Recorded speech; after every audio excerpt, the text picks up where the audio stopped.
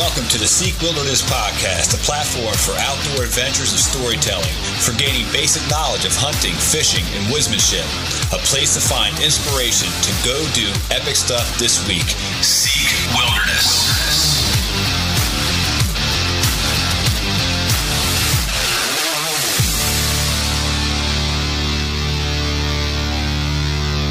All right, everybody, welcome back to the show. This is episode 3. We are outside. Actually, we're at Marlton Park down here in Piles Grove Township, New Jersey. So you might hear a little wind coming across the microphones, but I'm sitting here with Todd, and we're getting ready to do our 3rd episode, and we have an exciting guest on there. But before we do that, just kind of want to give you an idea. Todd and I hadn't seen each other since the last time we interviewed with Dan. So just to give you a recap of what we did, Todd, why don't you go ahead and just give a quick update of what you were doing this past weekend, week rather. Yeah, well, week just going through work. Busy week this week. I got a lot of stuff going on business-wise with work this week, but just getting prepared for the upcoming 4th of July holiday. Might take Friday off and get some honeydew stuff done before the bow season comes in. I'm definitely I'm not taking Friday off, but I am taking all of next week off. We go down to the beach to my brother's house and we enjoy time down and see I guess it's really technically called the shore around here, right? Yeah. But the only other, I've been shooting a lot. Have you? Yeah. I switched from 125s up to 150 heads, and they seem to fly a little bit better. So I'm getting excited. Order some cutthroats. You turned me on to those. Yeah, they're good. They're good broadheads. You shoot those, and yep. I'm going with the 3-blade cutthroats for this year. Blades, huh? Yeah, I'm going with the 3 blades. So we'll see. I was shooting. I don't know. I'm going to do a test. I have afflictors. And we'll go back and forth and see. I don't know. I'm trying not to tinker a whole lot. Mm-hmm. You know what I mean? But I'm trying to focus more on shooting. What grains did you settle on? For the cutthroats, 150s. 150s. Okay. Yeah, that's good. Yeah, but you shoot triad you shoot cutthroats with your triad, or you shoot cutthroat single bevels 250 grain, but I'm shooting a trad. I'm shooting a recurve. Yeah, when I say triad, what the heck's that? I don't know. I was wondering. I thought maybe there's something I didn't know. Okay, I guess we should move on to the last a triad. We're not doing triads here today, folks. So just to recap, I was pretty impressed with the all-around conversation that we had with Dan. Yeah, me too. What were your thoughts? Oh, I know Dan. He was a friend of mine. That's why he was episode 1, because I knew what he could bring to a podcast and what the listeners want. We've got a lot of good feedback from people about Dan and that episode. Some of the things that stick out to me is just how detail oriented he is. Yeah. And that, and then one of his comments, or one of his statements was, I have a small group of friends. Yeah. That group of friends has been with me for a long time. I don't let a lot of other people in my group, because these people we work together. Yeah. And I think that's a very, very common trait amongst bow hunters and just perfectionists in anything that you do. Yeah. You have a group of people and you don't really extend out unless somebody really strikes your fancy and you feel like they could be a fit with the other people that are in your groups. Yeah. It's one of those things, like, you just kind of know, I guess. Mm-hmm. Yeah.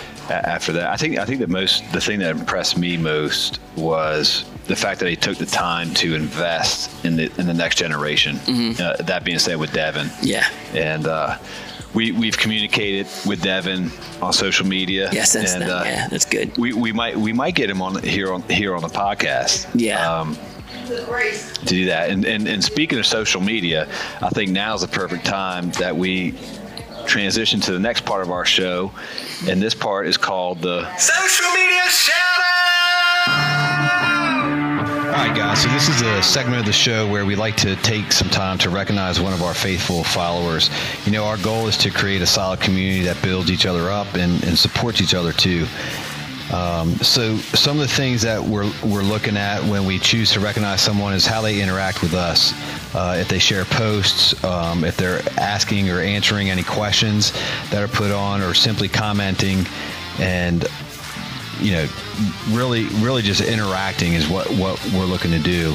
And Todd and I spent some time going back and forth because we had a lot of good interaction. But Todd, who we land on there? Tyler Grant at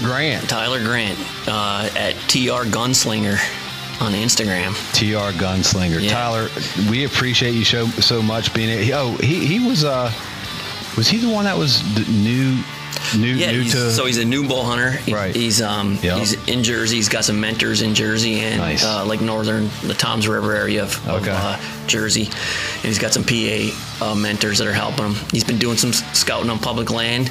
He's already understands what the pressure is like in Jersey. He's found a lot of tree stands out there already. Nice. So he understands. But he was asked some questions about if we're going to start putting up some hunting information and tips and techniques, and those things are coming. We responded to him, had some good interactions with him, and he was asking about the bow hunting fiend. And Greg may not even know yet, but he'll be on here. That's right. But the whitetail stuff will start cranking up here pretty soon. Yeah, we are. So Tyler, thank you. And in regards to the hunting side of things, we are. I mean, it's July now. We got July 4th coming up. My favorite time of year, my favorite holiday. And we will start ramping up the whitetail things. We have a lot of ideas that we're tossing around, right? With regard, we're trying to do something as live as possible. And I'll just leave it at that because we really haven't ironed it out. But again, in our effort to do something and to grow the community, we hope to do that. But anyway, Tyler, thank you so much for listening. Stay tuned, share the podcast, give us a good rating. And anytime you have a question, reach out to us. Yep. Appreciate you, brother. TR Gunslinger on Instagram. TR Gunslinger. Tyler, thank you so much, man.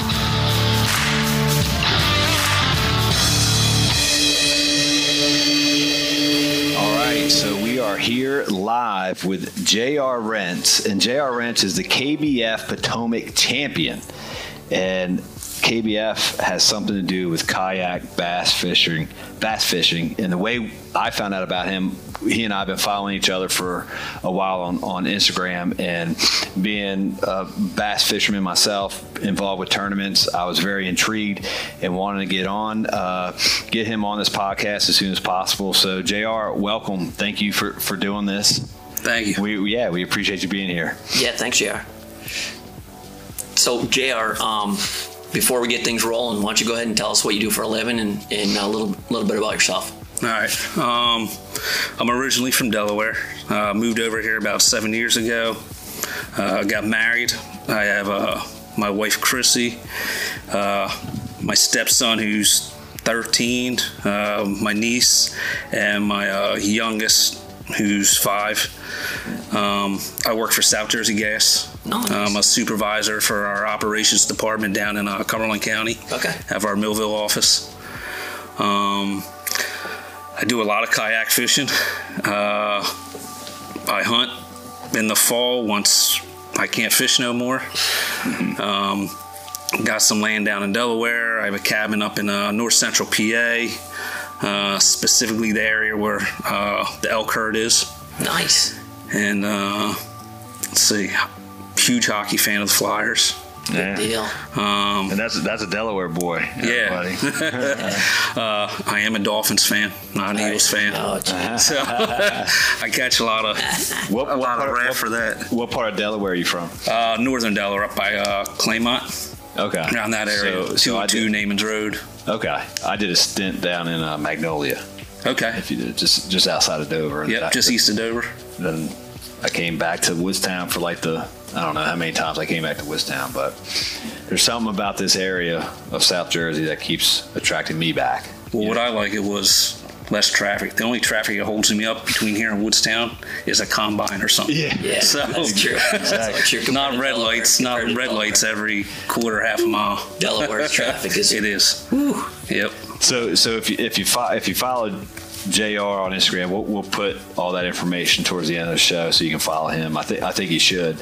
You can kind of get an idea of, what he loves and how he fits well into this podcast. Obviously, he does. He mentioned doing some hunting, so he has some photos of. I guess it's you and your son.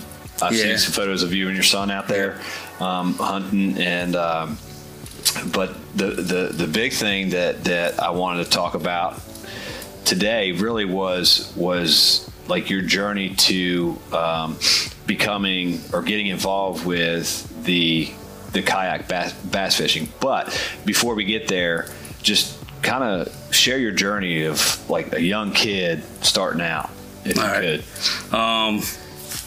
I grew up obviously fishing in Delaware. With that, I'm sure a lot of people will remember back in the 80s there was it was like a tannish off-white Zebco rod and reel. It had some green and brown in it, the brown handle. Cast for miles. Yeah, I started out with that thing with my grandfather and my dad. Even remember fishing with my great-grandfather at some lakes up in Pennsylvania and all that, and just grew up fishing over there. A lot of what I fished over in Delaware was Delaware and Pennsylvania on the Brandywine River for smallmouth. There's some largemouth in there. Some of the ponds over there and stuff, Lum's Pond, etc., like that. Had a small V-bottom boat that my dad had when we were growing up and stuff. Yeah. But even right before I could drive, going up to my grandparents, my grandfather would run me out to the Brandywine at nights during the week. He'd sit in the truck and I'd fish that thing till dark. Yeah, that's awesome. And just out there wading, fishing it, and I mean, that river fishing is what I love. Yeah, absolutely love. Especially the smallies. They are. I mean, they're not this. They're not the size of what I go for now in the Susquehanna. Yeah, but it's still. I mean, you're to get a better fight with them smallmouth. I mean, you take a 2-pound smallmouth, as they fight better than a 5-pound largemouth. Yeah, I mean, any day of the week, and it's just that muscle that they have, and then them running against that current all day. It's just they're little wild. They're sporty. Yep. And so just doing that growing up, and I eventually did get a bass boat, and didn't fish no tournaments with it. Just went out, leisurely fished, and then kind of got rid of that, and I got out of. I didn't totally get out of it freshwater fishing, but then I started getting into saltwater fishing, and then that got expensive. That got expensive real quick. End up getting away from that, and now with having kids and getting them through school and all that is just a lot to go out and buy the bass boat that I want now to compete in tournaments. Right. Yeah. So I got a kayak and started fishing it out of that a little bit, and my mom was the big one that said, why don't you fish tournaments? Just fish them. Try it. Give it a shot. You like it. You're good at fishing. I started doing it. So she knew like there was kayak tournaments, or? Now I kind of mentioned it a little bit, saying there's some tournaments I was looking at doing and stuff, and she's like, go for it. Yeah. She's like, absolutely, you're good at it. You love it. So I jumped in a couple, and what they call just local online tournaments that you do for the month. Okay. It's your best 5 fish for the month that you submit. Okay. And did a little bit of that, and I was okay with it, but I'd rather go out and fish the tournaments where I'm seeing people fishing against them for one day. Yeah. So I tried a couple of those, and I fell in love with it. Yeah. Because I like to compete. Yeah. I played sports in high school growing up, and I like competing. And now I just it's a little bit harder to compete when you're just submitting it or whatever. Exactly. For a total month that you can fish any day of the month. Yeah. But people are out there fishing their honey holes, you know, which I don't say I really have a honey hole, because I like to fish all over. Yeah. So that's what I like about the tournament fishing. You're visiting new waters a lot of the times. That's good. And fishing against the local tournaments are 30, 40 some guys. Right. Whereas the bigger tournaments, I mean, you'll have 100, 200 guys you're fishing against. Okay. Oh, wow.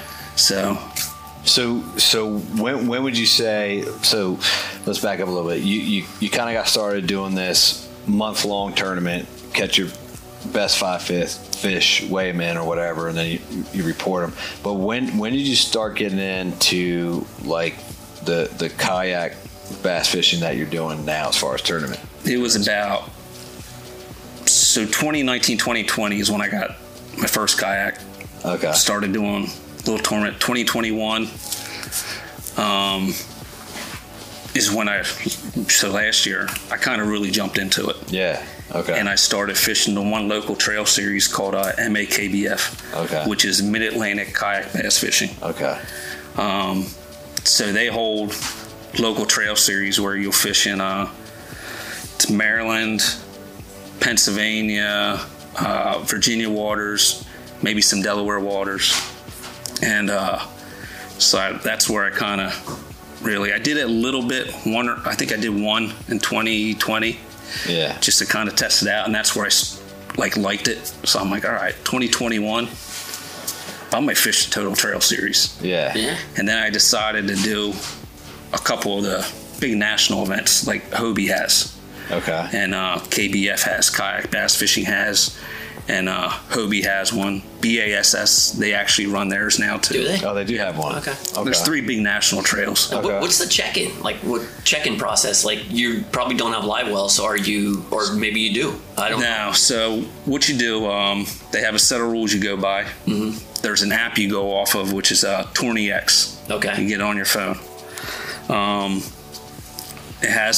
You have a captain's meeting the night before that they've been doing online for you, just to go over the rules, any questions that you need to ask. And next morning, I'll say a lot of times we start at 5:30. So 5 o'clock, you're allowed to launch from whatever ramp. So you could have a lake that's 1,000 acres with 10 ramps. You're allowed to launch from any of those ramps. Okay. There's not a specific ramp, just because you're in a kayak. So if you want to fish the north part of the lake, it's going to take you forever to get up there. So it's not like you're running. So being the champion on the Potomac, you're not like I did a tournament out of Smallwood. But you're not limited to launching out of Smallwood. Correct. You could launch anywhere. Any public access. Any public access. Any public. You can't use private access. Gotcha. Okay. So they set the boundaries, and you can use any public access to get in and get out of. Right. And so with that, when you catch a fish, there's specific boards they want you to use now, which is a catch board. Okay. Which is metal. Makes sense. You get on there, you have to measure it a certain way, so it needs to lay from left to right, head to the left, tail to the right. You take a picture, and then you submit it on the app. Nice. And what it does, it's actually got recognition on there that shows where the fish was taken, GPS, time it was taken, so it's time stamped. They got a lot of judges that are outside that view it. Yep. And mouth cannot be open. If the mouth is slightly cracked open, then you're deducted like a half an inch. Okay. There's certain ways you can't have your hand under the gill plate whatsoever. Okay. You have to have your hand away from the gill plate. Wow. I mean, there's strict rules. The picture, they have an app or whatever that is taking that and taking dimensions off that from that picture based on the board as its background or whatever. Correct. Length, and then they're going to get their girth or whatever, and then it just goes by the length. Formula. It's just total length. Okay. Not weight. Gotcha. And there's actually a card that you have to have on there too. So the day before, you'll get an email, or it's on the TourneyX site. It shows you an identifier code. Wow. So you know that it's being done that day. That's amazing. So there's a lot goes into it. That's got to help with kills. It's got to help with kills compared to live wells. Oh, absolutely. Yeah, absolutely. Because you're catching, especially in the spawning season too. Yeah. Right. You're catching the fish right there. Yeah. Right You're taking a picture and they're going right back in. Yeah. They're not being transported 2 miles. Yep. And they don't have to have the stress to try getting back to their bedding areas or their beds. Exactly. Yep. So, that's really cool. Technology, man. I'm it's sure we're crazy. getting a little more of what technology's done for the sport, but I was just gonna say, like, I've been, and my wife doesn't listen to these, so I can say this. I've been looking at kayaks for the past couple years, specifically for hunting, because I want to start doing a whole lot more public land hunting, and I really want to start doing like more out of states, traveling, just taking a week, go to a state, taking another week, go to a state, and a kayak would be so much more beneficial in doing something like that. So I'm curious, like what is your kayak build? Is there like a specific manufacturer? And if you're tied to any, sponsors or anything like that, I mean, feel free to mention who you're sponsored with or anything, but if you can't mention anybody, don't worry about it. But I'm just kind of curious, like, what that process looks like, what your setup's like, you know, even to your tow package. Yeah. You know what I mean? Because I'm thinking I'm shoving this thing in the back of I have a Honda Pilot, everybody, you know, opening the window and shoving it in the back, and there's got to be better ways. So I figured you have it figured out over the last. Yeah, I'm getting there. Yeah. Well, you got a couple of boats, right? A couple of kayaks, right? So you got it for different waters? Yes. So I run Old Town. Okay. That was the first one I bought. I looked at a ton of them. Okay. Did as much. I'm the type of person, if I might put money into something like that, I'm researching the crap out of it. Yep. And so I did a lot of research, and I ended up going with the Old Town PDL, which is our pedal drive. Okay. I wanted to ask you, like, what your propulsion is. Yeah, so I can do on a lake 3-4 mile an hour with that. Really? Nice. When I go to Susquehanna, for instance, I mean, I can do 2-3 mile an hour against the current. Not a strong current. Yeah. The boat is right about 100 pounds, a little over with the drive in it itself. Okay. But that's loaded with all your equipment and everything. Yeah? Without your equipment. Okay. Yeah, they're. Okay. I mean, they make a hell of a kayak. Yeah. I mean, they do. I mean, you can stand up these things. And that's the other thing. They've been around for so long. I mean, like, is Old Town the one that you can pull the whole propulsion, your whole pedaling thing, locked like in. right out? Yep. And then lock it in or take it out or whatever for cleaning. Which most of, I think actually all of them have that. Okay. Even the Hobies, the way they are and stuff. Okay. So the Hobies actually have I don't have them, but they got the flaps underneath, like That seems like those ones would kind of get hung. They're like flippers, like on like a penguin almost. Yeah. And but they got these kick-up fins with them and stuff, which the Hobie makes a nice boat. Right. And they actually have horizontal rod storage in them too. Okay. Which I like. Yeah. But I went with the Old Town. I haven't had a problem since, and I like them. And it's a legendary brand for canoes. Exactly. You know, so is this like 10 foot, 12 foot? So the one I have, my pedal drive's 12 foot. The one I just bought for this year to use. So I got the pedal drive I now specifically use just on the rivers.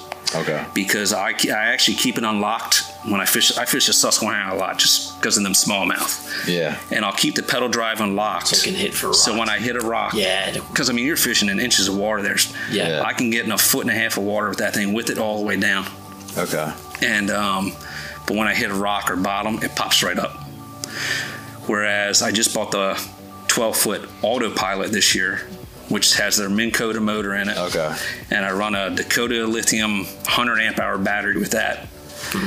And that does about 4 or 5 mile an hour. That thing is amazing. It's got spot lock on it. Yeah. Which I can just hit that button and it holds me in place. Yeah. That's nice. Oh, so you don't need like a power pole or anything like that? No. It's 45-pound thrust, which I do wish they would have made one a little bit stronger. Yeah. But I don't use that one on the river because it won't pop up as easily if I hit a rock, and that'll just put you in a bad situation. Yeah. But that thing is great for the lakes, the deeper rivers, the ponds. I mean, locally here at the Salem Canal, for instance.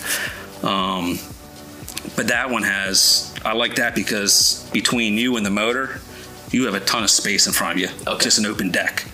Whereas the pedal drive, you don't have the open deck. Okay. You got maybe a foot between you and the drive. Now, with the tournaments, is there restrictions for certain tournaments or anything? Where you have to pedal for one and you can have electric for the other or what? Yes. So most of the local tournament series, like I fish, MAKBF, there's another one, Delaware Paddle Sports. I fished a couple of those this year. It's another local one. KBF, which I don't really fish KBF no more, which I mentioned was a national tournament.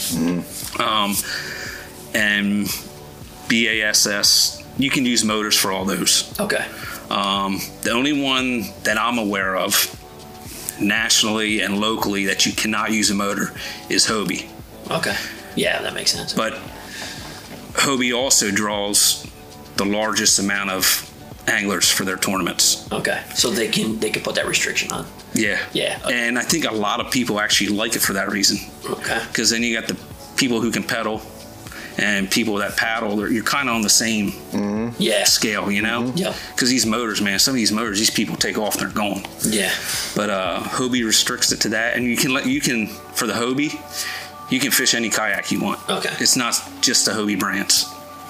But like this year, Hobie has most of their tournaments have their capacity is 200 anglers.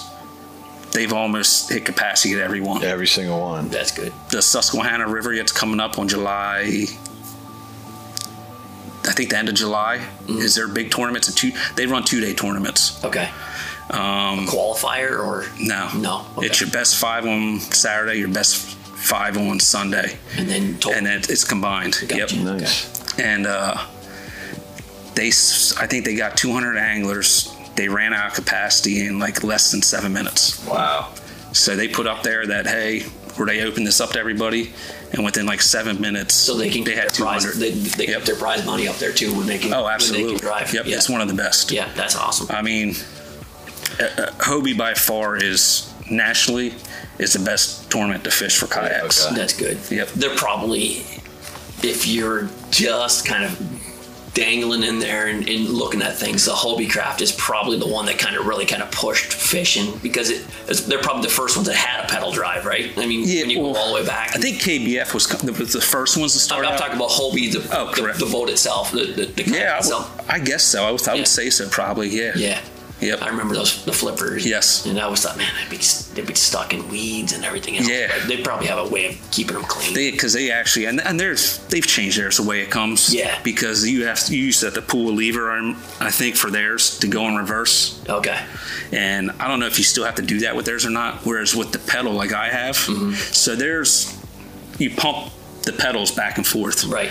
Whereas like the Old Town, Bonafide, new kayak just came out. I think Jackson makes it, called a NAR. Okay. They're all pedal drive. You pedal like a bike. So they got a crank. So you can pedal from forward and stop and go right into instant reverse. Good. Yeah. Nice. Which that makes sense. Which I like. It's just comfortable for me. Yeah. That's another reason why I went with the Old Town. Old Town. Yep. Good deal. So let's talk a little bit. I know my son Tony was looking at your Instagram and looking at some of your pictures and stuff like that, and he's seen the Garmin Live Scope. Yes. On your thing. He's like, Dad, you don't have any idea what that guy's running. That thing is the cat's meow. It is. So tell us a little bit about that, and then for those of us that just normally are just casual bass fishermen, or maybe fishing a couple of buddy tournaments or something back 10 years ago. From our fish finders back then, where they really were just telling us the bottom. Yep. You know what I mean, the depth and stuff like that. Give us a little bit of idea, like what electronics has done to bass fishing and whatnot. Yeah. So like what you're saying, I got a 9-inch Lowrance screen on my PDL. Okay. That you can see out to the sides. You can see down with it. And I mean, that thing's nice. Right. I mean, perfect for what I need it for. But then with getting this new kayak and being able to fish these bigger lakes later in the year, early in the year, when the fish haven't quite transitioned up to the banks, they're still holding out off the points and all that, the deeper water. Bridge pilings, you're able to pick these fish up. It's crazy. The details just. I even used it recently down on the when I was fishing the flats down the Susquehanna, and I wasn't in deep water, but I can cast out 40, 50, 60 feet. You can see your spinnerbait, chatterbait dropping. Really? Yeah, you see it falling. Insane. You see the fish and your As you're bringing it back to you, you can see the fish Coming after it or not? actually following and coming up to it. Oh my Lord. It's the almost like a design of a fish. So the graphics on there are actually, they're not like a flasher for ice fishing. Correct. Where you got to learn that they're actually you're actually seeing like a graphic of a fish and a size or something like that. Yeah, and it's not like the old graphics like you see like on a fish finder where it shows with a fish image. Yeah. I mean, you actually see it moving. That's amazing. It's crazy. Wow. That is. And I got a special arm that I have it mounted on, and I can kind of turn it out to the side, and I was using it actually to, more than anything, to locate the grass down there. Right. Yeah, right. Big clumps of grass. Mm-hmm. So I'd find big clumps. Structure. Exactly. Yeah. And I could kind of move over to it, and you cast out there. I mean, and you aim right to where you're throwing. I mean, you can watch that lure come all the way back to you. You can see the fish following it. Mm-hmm. So if they're just following, I mean, you know whether you need to make that bait react to make them react to it. So is there guys that you see in tournaments that aren't using that technology, or is that like a necessity at this point? I wouldn't say it's a necessity. So you do see some guys that are fishing? There's some guys up there in these national tournaments that are just, they're kicking butt without it. Right. I mean, it's amazing. It's just, it's just another tool, right? Is what it is. Okay, it helps you, and but it can also hurt you too. Okay, because I mean, explain that a little bit. So you could find those fish, you know they're there, and you're stuck there. You hang too long, and exactly. You're spending all day. Exactly. You can't knowing they're there. You're trying. You're like, these fish are there, and you don't want to leave. That's like should I leave fish or find fish? Yeah, that makes sense. That's why I think that's why I enjoy the river fishing, because I don't run my electronics, my sonar when I river fish. Okay. It's shallow water. Yep. I have that on there just for my depth, and I think that's why I do good, and that's why I enjoy the river fishing. Why I do better at river fishing is because I'll just jump around. I know I can see the structure. I'm fishing the current seams and the rocks and the islands, the channel of the river, and then where the banks hit. Whereas when I got this now and I'm fishing these lakes, I can see those fish. I know they're there, and I'll spend too much time sometimes. So in your perfect world, this is JR's. You're let's say you're not even in a tournament. Say I dropped you off at Lake Champlain. All right, just came back from there. Okay, I just came back from there. Tournament, and you are gonna have a day that you want to remember forever. There's no pressure of the tournament. You're just going out there to hook fish. What's your best conditions? It's like weather-wise. What do you want? What's your lure with those conditions? What is your ultimate? The way you want to catch a bass. Let's not say that it's the way to catch the biggest bass. Maybe the way I want to do it. The way you want it. What would be the perfect cast on the perfect day to the perfect structure? Like what is that perfect thing that really cranks your tractor? So I would say, man. So I have I got two different ones if you don't mind. Yeah. So on a lake, it's maybe finding those laydowns coming off the bank. Okay. And throwing anything like a spinner bait, a chatterbait. I like those fast reaction strikes. So you're looking for a reaction. That's just what I like. Okay. See, mine would be a little more of an overcast, choppy day. Yeah. And I'm throwing like a top water.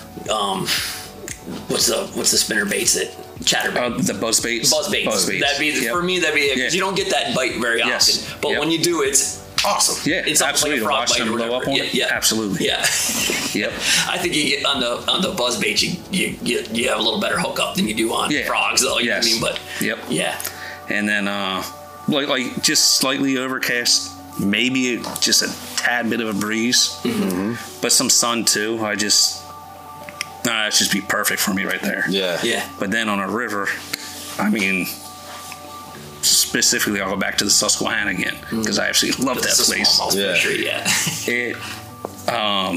You get that rising water a little bit, whether it's rise 6 inches, a foot, and they start to feed and throwing either chatterbait, whopper plopper, a buzz bait. Got a couple other baits I just don't want to throw out there. I just love that place up there. So that'd be your perfect. Yes. Yeah. So you throw a lot of names out there. We don't generally spot burn. You know what I mean? Yeah. But they're big fisheries that you're talking about. Absolutely. They're popular, Lunch Pond, and you know what I mean. Everybody knows those. But have you ever really got into some of those real big Susquehanna smallies though? Yes. Yeah. Have you ever been able to lay them out in a tournament? Like. Oh yeah. Yeah. Yep. Okay. So top end wise for you, Susquehanna smallmouth. What's the top end for you? My biggest was just shy of 5 pounds. Okay. Up there, 20 and a quarter inches, and that was actually just earlier this year when I was up there. Just well, that tells you a lot. fishing. So a 20-inch smallmouth is a big smallmouth. Yeah. What 5 pounds? Yeah. At 20 inches is a football. Yep. You know what I mean, it was. But there's, I mean, you can go up there and consistently catch 17, 18, 19, 20-inch fish. Really? Yeah. Yeah. I've fished this a handful of times and only got in a largemouth. Yeah. But, you know, I'm not driving the boat. I'm relying on, somebody else. Who I mean, he was like a friend of mine, but I'd love to start a YouTube. Yeah. I'm not there with it yet, and it's a lot more because I YouTube everything. I've seen some of yours. It's work. Oh, and good. Doing some of their changing, just going in there and editing and all that. I don't have all that knowledge to do that yet. I eventually want to. There's a guy that fishes our MAKBF, Jake Harshman. He's got his own YouTube channel. He lives up there. Okay. He fishes that thing at minimum once a week. Right. And anybody that wants to get into smallmouth fishing and fish up there should watch his video. I mean, it's... Okay. Does he do any guiding up there? Or anything? No. I think he's actually looked at kind of getting into it, but just for doing he's talked about doing like kayak guide fishing. Mm-hmm. But he fishes the Hobie tournaments a lot and the MAKBF with me. And but I mean, the fish that he catches up there, I mean, he shows you what he's doing. Yeah. He ain't afraid to show you what he's doing when he's catching them on. And plus, people are looking at even on the... Anybody can go up there and do what he's doing. I mean, and just plus about. People are putting the time. If you're putting it on YouTube, there's people are putting the time into seeing those rocks that you're throwing at, like, correct. That hole. Yeah, exactly. Or we're going to find that hole. You know what I mean? Like, it's really no different than watching a hunting video and somebody's, in the woods. I mean, he's on the water. Yes. Right. Yeah. So, but you know, there's landmarks. You know that person in the woods is using whatever bow they want, and you can see you can see all the gear that they're using. I think what I really want to know is, and I'm just thinking back, and this was for me like early 2000s when I did the weekend series, and I did it as a rider, or what is it, co-angler is what they called it. Mm-hmm. So I got matched up with a boater. Mm-hmm. And I mean, we would have conversations. I did my due diligence. I did the pre-fishing because I connected with some guys and would go out and just talking specifically like Potomac, for example. Did 2 days of pre-fishing before the tournament because it was only a 1-day tournament. Got matched up with a guy who was fairly local, Washington D.C. Around about. And the first thing he says that we're going to go to this lily pad patch and sit there all day. I'm like, oh my Lord. And actually ended up doing really, really, really well there. So what's the strategy? What's the strategy? Because, when you're talking with boats, like what you see with the Bassmaster Classic and all that, they're all going out of the same ramp. Same launch time, same thing, all across the board. I would assume that part of your strategy has to do with the fact, like, that's a big advantage, being able to launch from, and when you're talking about Potomac, the Potomac's huge. Yep. And I can't imagine, like, crossing the main channel in a kayak. Do you do that? No, I didn't. You didn't? Or you did? When I fished down there, I didn't. No. You did not? No. Do guys do that, though, in a kayak? Oh, yeah. Really? Yeah. Oh my Lord. So just tell us about that day that or whatever, the tournament that you won. And so I didn't pre-fish it, just because it was a distance away. Yeah. I knew, I was like, you know what? Because it was a 2-day tournament for KBF. I could only fish the 1 day for Saturday. And they do separate tournaments, so it's not combined for over 2 days. Okay. One tournament Saturday, one tournament Sunday. I didn't fish Sunday because I had my youngest son's birthday. Okay. So I was like, I'm just going to go down. So with the kayak tournament fishing, a lot of guys utilize Google Maps. Mm-hmm. And there's a timeline on there. You can't do it on your phone, but you can do it on the computer. You can go back in time and look. So I could see where the tide had dropped out. Mm-hmm. You can see where there's trees. that aren't there at high tide. Right. Yeah. And do all that. We do that for e-scouting a lot with deer hunting. There you go. Yep, exactly. A new piece or something. Yeah, I mean, it's sort of the same as hunting. I mean, it almost is. Yeah, you can go summer, like a lot of exactly. summer, then you'll have like winter, and then late winter, spring or whatever. Yeah, and you can really get a good lay of the land. Yes, exactly. And you're getting a lay of the structure. And, yeah, you can see where there's little channels running out of the lily pad fields and stuff. So I did all my research on there. Just Googling where to fish down there. I mean, it's a lot of online research that you do. Yeah, we do. And so I found Mattawoman Creek. Spot burner. Yeah. Well, they knew I spot burned it that day down there when I was done the tournament. Plus, a lot of people were past me knowing what I was doing. And I mean, it's not a secret. Yeah, that place is. It's well known. It's good. Yeah. A lot of people run there. And so I put in there. I knew this specific bank I was going to fish. I went there, fished up it, nothing. I come back through, and it was a lower than normal tide. I remember everybody talking. There was a boat tournament going on also. And I get down around this bank. I got a guy probably about 70, 80 yards out in front of me. So I'm kind of just keeping my distance from him. He's working the bank. I'm working it behind him. And he gets down through. I come to this tree that he had fished. I threw in there and wham. I got a nice fish. Measured it, got up to shore, measured it real quick. Come back off, threw in again, another one. Like, all right, I might have something here. Pattern going here. And got up, measured that one, come back out, got another one. I must have caught, and it was only, it was a log just coming off. So it was wood and wood structure. That's all it was. And gravel bank, and I think I caught a total of 9 fish off of that thing. So I caught my 5, and then I called a bunch more. Other than that, I think except for one. Okay. But I caught 9 off of that as the tide was dropping. I had boats below me watching me, boats above me watching me, and kayaks and everything. And I kept changing my bait out. So I caught them off a chatterbait, a crankbait, spinnerbait, and then I want to say a Zoom Super Fluke. Slow action. Just trying to you were getting reaction. Just to keep it different. Yep. And they kept biting it. So finally it just died off. So I left. I no sooner left. Everybody just. Yeah. So what's the courtesy? What is the ethics of that? What is the unwritten rule, or is there a rule for distance from someone? So they do have a rule. Okay. Some tournaments a little bit different than others.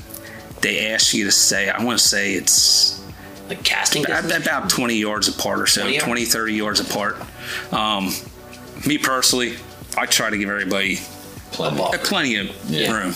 If I go to a cove, if somebody's on, back at the, exactly. That's just not me. If I go into a cove, if somebody's fishing, I'll even ask them. I mean, like, hey, are you working your way back in there, or do you mind if I go back through here?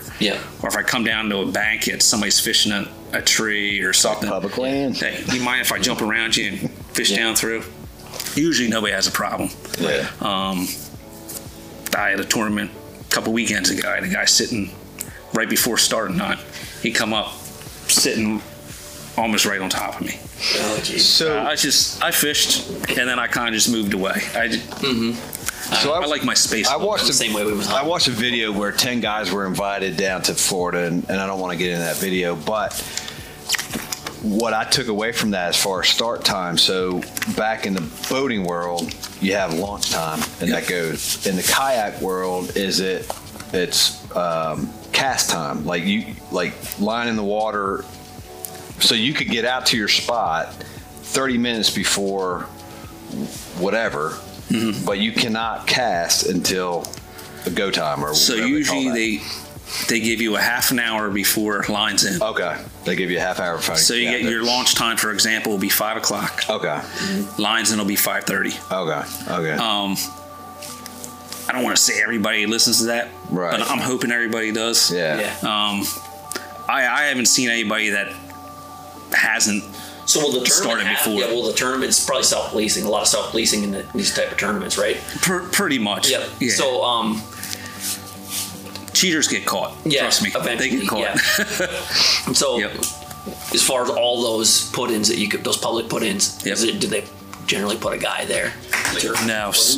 So again, it's kind of like just self-policed. Okay. Generally, I mean, 99.9% of the people are playing by the rules. Right. Everybody kind of knows everybody. Mm-hmm. And it's the tournament directors. You kind of watch everything that's going on and can see what's going on and run the show. That makes sense. And generally a minute here and a minute there isn't going to kill anything unless you're the top. It's a matter of a couple of inches or a couple of quarter of an inch or something like that. Then it could become a problem if you left a couple minutes early and somebody's seen you or something. But exactly. Yeah. But for 99% of the people that are in the tournament, it's probably not going to make one difference. Correct. If you left a minute early or something. But So I think what I want to kind of do is just if you had the opportunity to start all over, or if your son got started at some point in time in life, like what would you be able to tell them on how to get started? Just tips and pointers that would accelerate their learning curve that you had to kind of figure your way through it. Does that make sense? Yeah. So like, as far as kayak wise, I would say get something that fits you, something you're comfortable with. So I like to stand a lot. I can stand up in both of mine on the river, somewhat kind of choppy conditions, but nothing crazy. And I'm comfortable with it. I know there's bigger guys that stand up in these things too. I'm 5'9", 170 pounds. Right. There's guys bigger than me standing up in these things. So you gotta get something you're comfortable with. A lot of guys like to just sit down and do it. Money, that's another thing too. I mean, some of these are a lot of money. Yeah. I mean, Hobies, they're a lot. There's Old Town Older pilots. You're looking for the 12-footer with the motor. I mean, that's like $4,000. Yeah. The top water, just the pedal, that's about $2,000.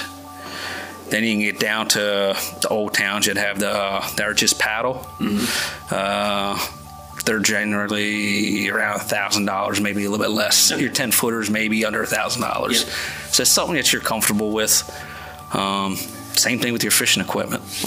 What time of the year, if a guy was going to do it, say, on a real tight budget, the $4,000 one's probably out of the question for some guys or whatever.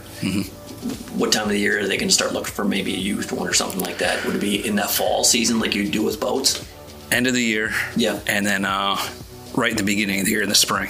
Okay. With sales or something like that? Or just guys? You'll find guys just trying to upgrade over the winter.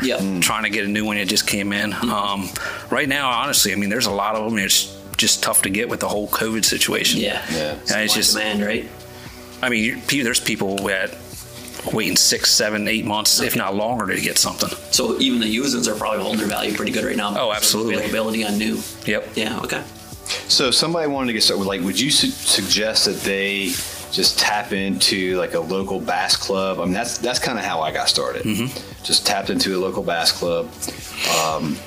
I mean, kayak fishing at the time wasn't even on the radar, right? Back when I did it in early 2000 for me. I mean, it might have been happening, but for me, no idea about it. So that's kind of what I'm like. Is that a good avenue to take for somebody? Like, even if they just had a canoe, like, would you suggest them just getting involved with it from a just to get that little, bass club tournament experience, if that's something that they wanted to do, tournament fishing? Yeah. So definitely your little local trail series. You got guys that compete there. Maybe they only do it one tournament a season. You got guys that'll do them all season long. But you got a lot of those people, they're going to help you out too. Yeah. And if you need help. And I mean, the two I'm involved with, which is Delaware Paddle Sports and MAKBF. I mean, I've met guys on there that are friends of mine now, a bunch of them. Nice. And anything you need to help you out with. We had a tournament in the Conowingo several weeks ago. I know Delaware Paddle Sports did. That's when I was up in Lake Champlain fishing a tournament. But the local one, they had it, and a guy put out there on the Facebook page, he didn't have his truck.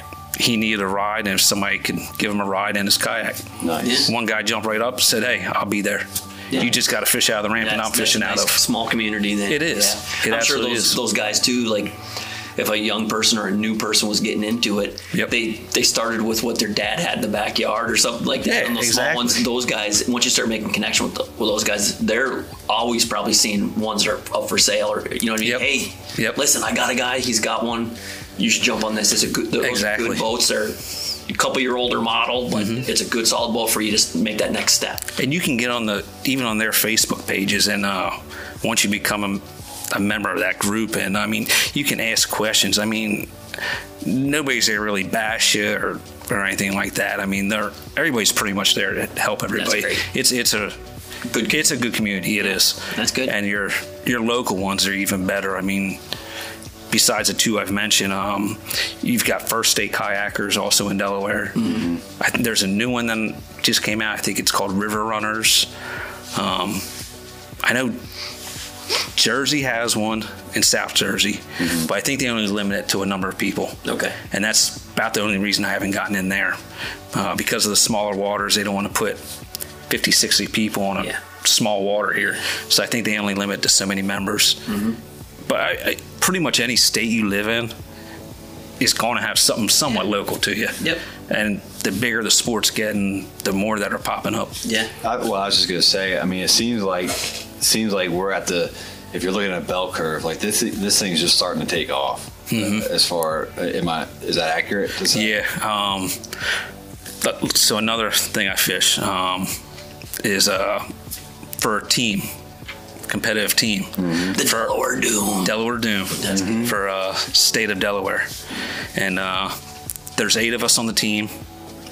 Only 4 fished for the tournament.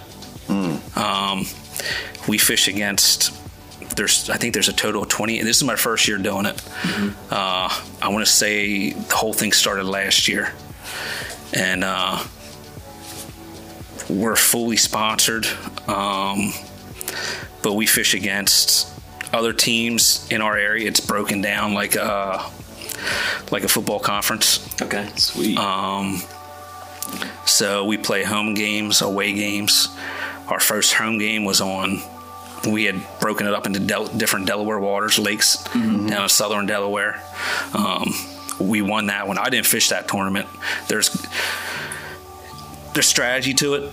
So guys that live down in that area, are familiar with those waters. You don't want to put we pick them to fish against the incoming team. Sure. Yeah. So you're managing your talent, and experience, and everything else. Yeah.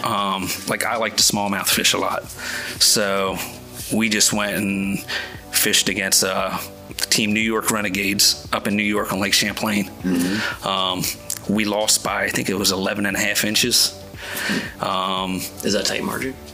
Yeah, I mean, it was pretty. There's some tighter ones. Yeah. Then there's some that are just completely blown away. Right.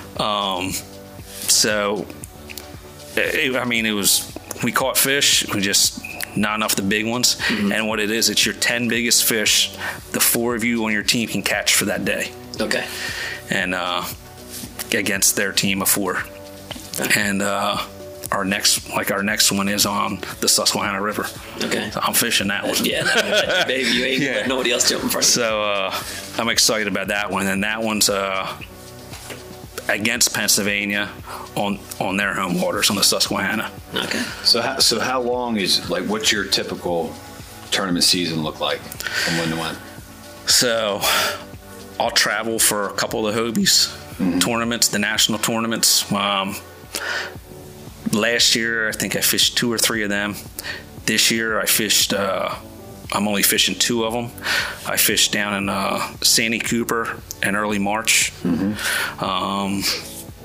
Fishing the one on the Susquehanna at the end of July, and with the Delaware Doom, I'm fishing probably.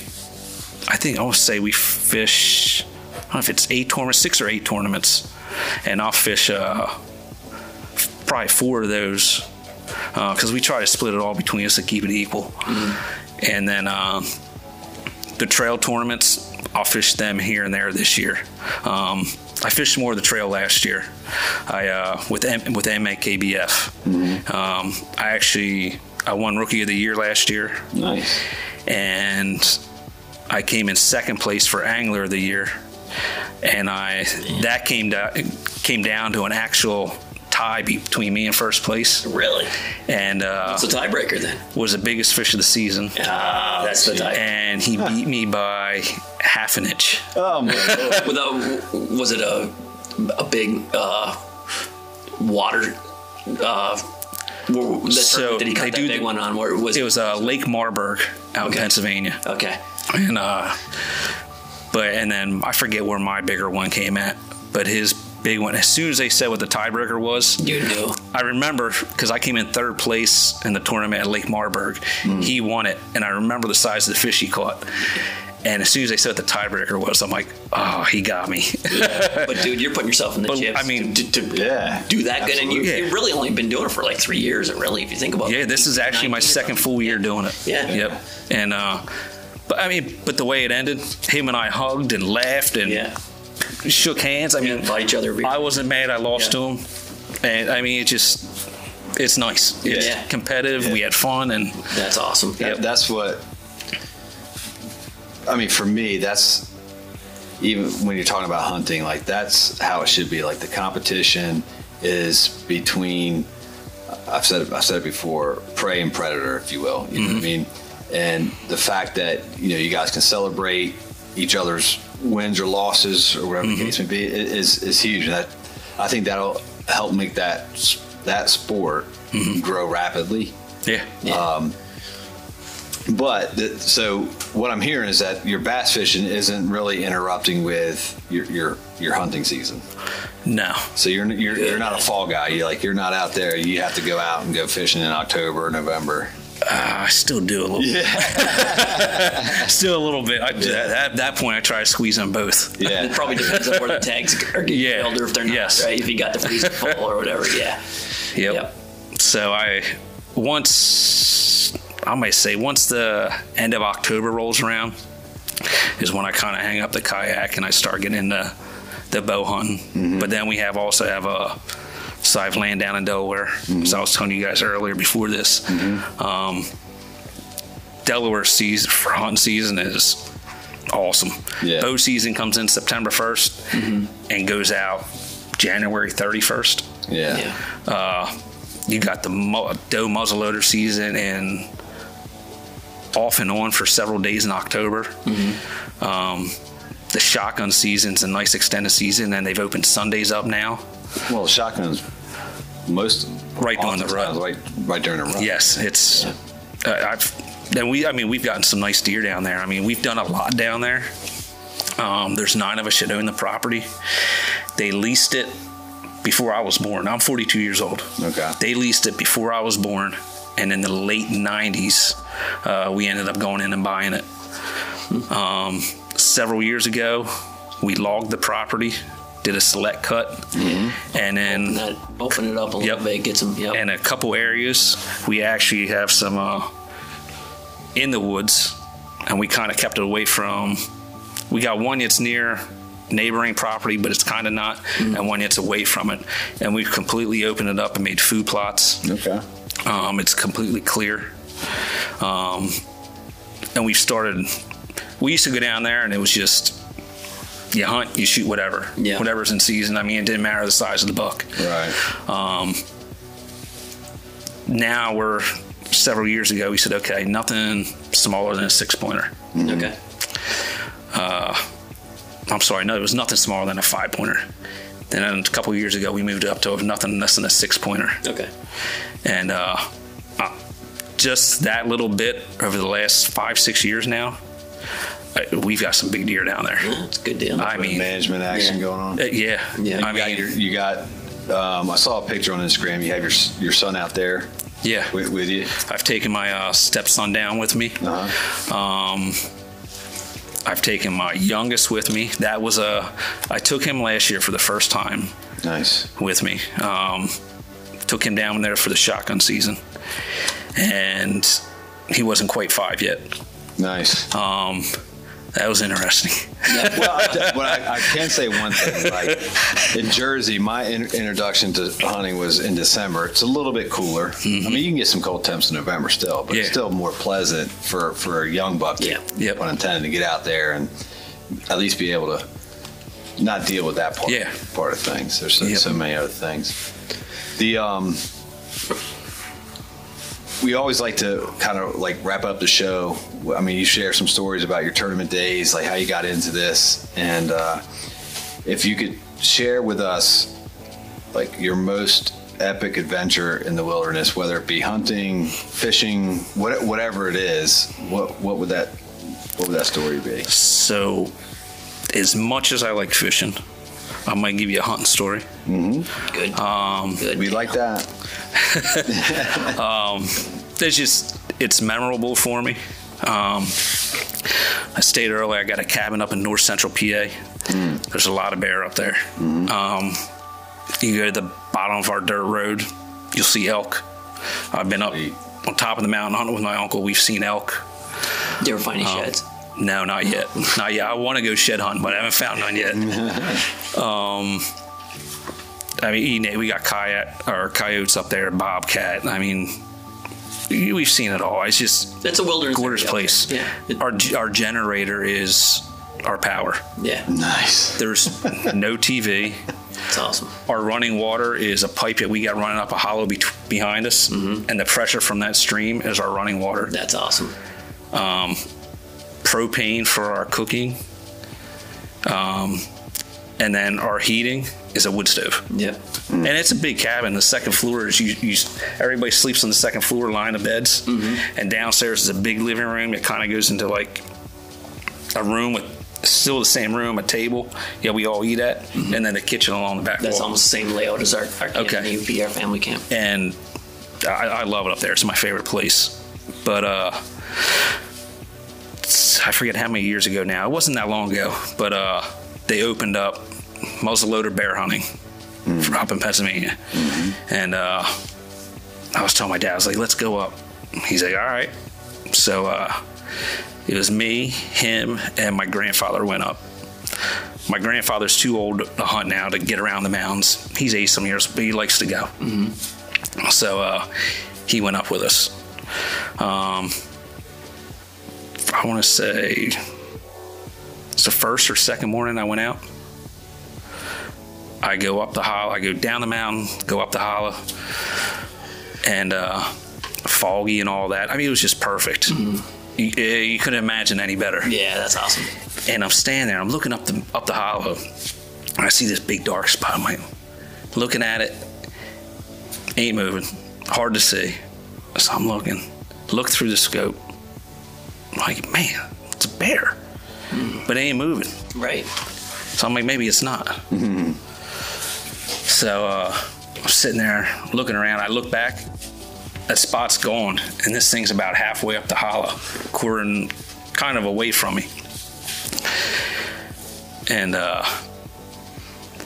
not gonna lie, it was a big bear. I mean, it was big, and I got to shaking. Yeah. Like I've had some nice deer come in that I've shot. I don't get worked up no more over it, but this thing was big. I mean, I was shaking. Well, I clearly shot right over the top of it. Yeah. One shot. This thing turned. I mean, it's all it took to get up the side of the mountain. So I still went and I checked for blood, checked all over, followed right where I shot.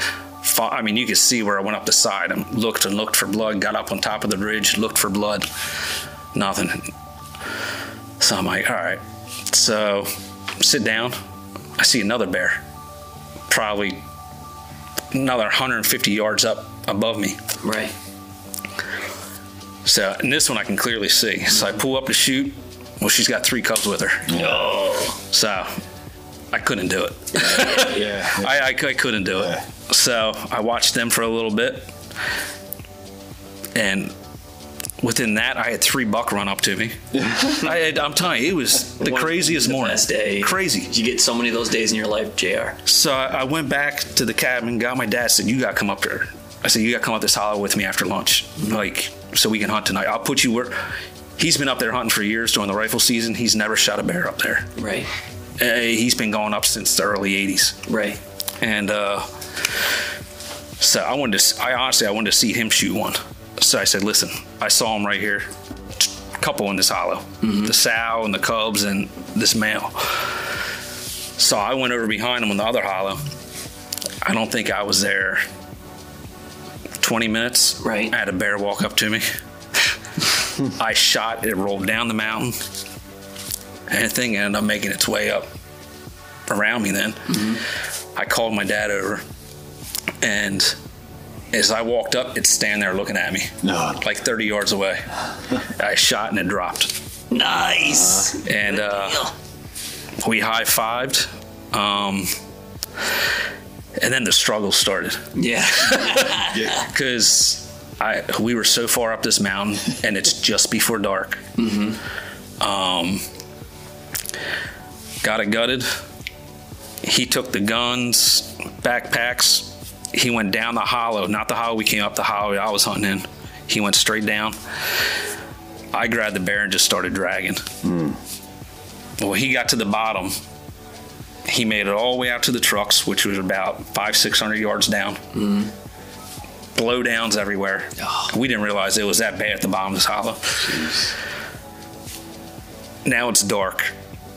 I'm only about 3/4 of the way down. Right. I can hear him yelling and shine a flashlight. I'm like, you gotta be kidding me. I'm like, this is unbelievable. Turn around, don't come down, or what? Well, no, it's just like, he's like, follow my light. I'm like, follow your light. Oh. Like, I'm dragging this sucker. Come help me. Yeah. So I get it. Down to the edge. We dropped down over the side after I got to the very edge of the hollow. He came up. We got it down over the side to a creek. He's like, listen, he's like, this is going to be tough. He's like, it's blowdowns from here all the way down for about 400 or 500 yards. Right. So I was like, all right.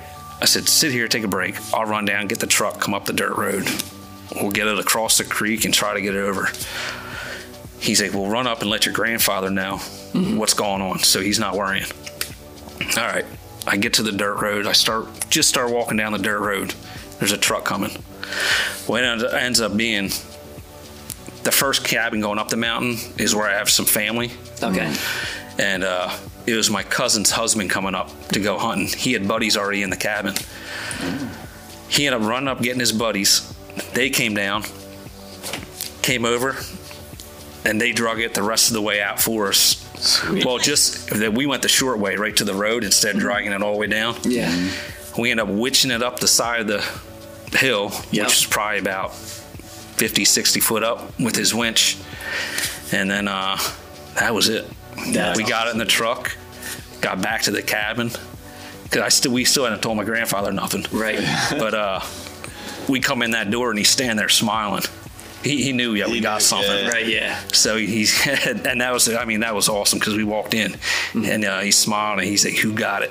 Yeah. So that used to be our stop whenever we shot deer or anything. Yep. It was always stop at our grandpa's and show him what we got. Because he kept the fire going for us all day. He keeps the dinner going for us all day when we get back and stuff. But just to be able to share that, my first bear, the first muzzleloader season Pennsylvania had, but to share that with my dad and my grandfather, who I've always spent outdoors with, fishing and hunting and everything. It was just that's epic. That's awesome. That's epic, and that's the reason why that's the story that you came up with. You know, and that's remembered. And we go up there every year now for that. That's great. If anybody's never drug a bear, it's totally different than a deer. Like a deer's got a nice, smooth, hard rib cage to drag on, and you think that's hard. A bear is just live weight that just sags and grabs everything. You know what I mean? It's going down that mountain, it just rolls with you. It's rough. That is a good story, man. Yeah, thank you. JR, man, we appreciate you coming on here. So I just want to, your Instagram is JR Rentz, that's RENTZ fishing. Correct. Is that the best place for people to follow you, or do you on Facebook too? That or JR Rentz on Facebook. That's the same on Facebook. Yep. All right, and be on the lookout. We talked a little bit offline. We're gonna get this guy set up with doing some YouTube videos. I think that's going to be a huge benefit to what it is that you do. Really, getting people out there to do that. I'm intrigued by it. If I do get a kayak for hunting, I'm going to have it, I guess, modded out also to do some fishing. But man, if I get back into fishing. Anyway, that's a story for another time. But man, thank you for coming on. Appreciate it. Yeah, absolutely, man. So, so another thing though, do you have any sponsors or anything like that you'd like to talk about? Yeah, go ahead. Yes, just real quick. Me personally, for sponsors, is Flying Fish Brewery. Okay. Right here in New Jersey, over in Summerdale. Yeah. Good beer.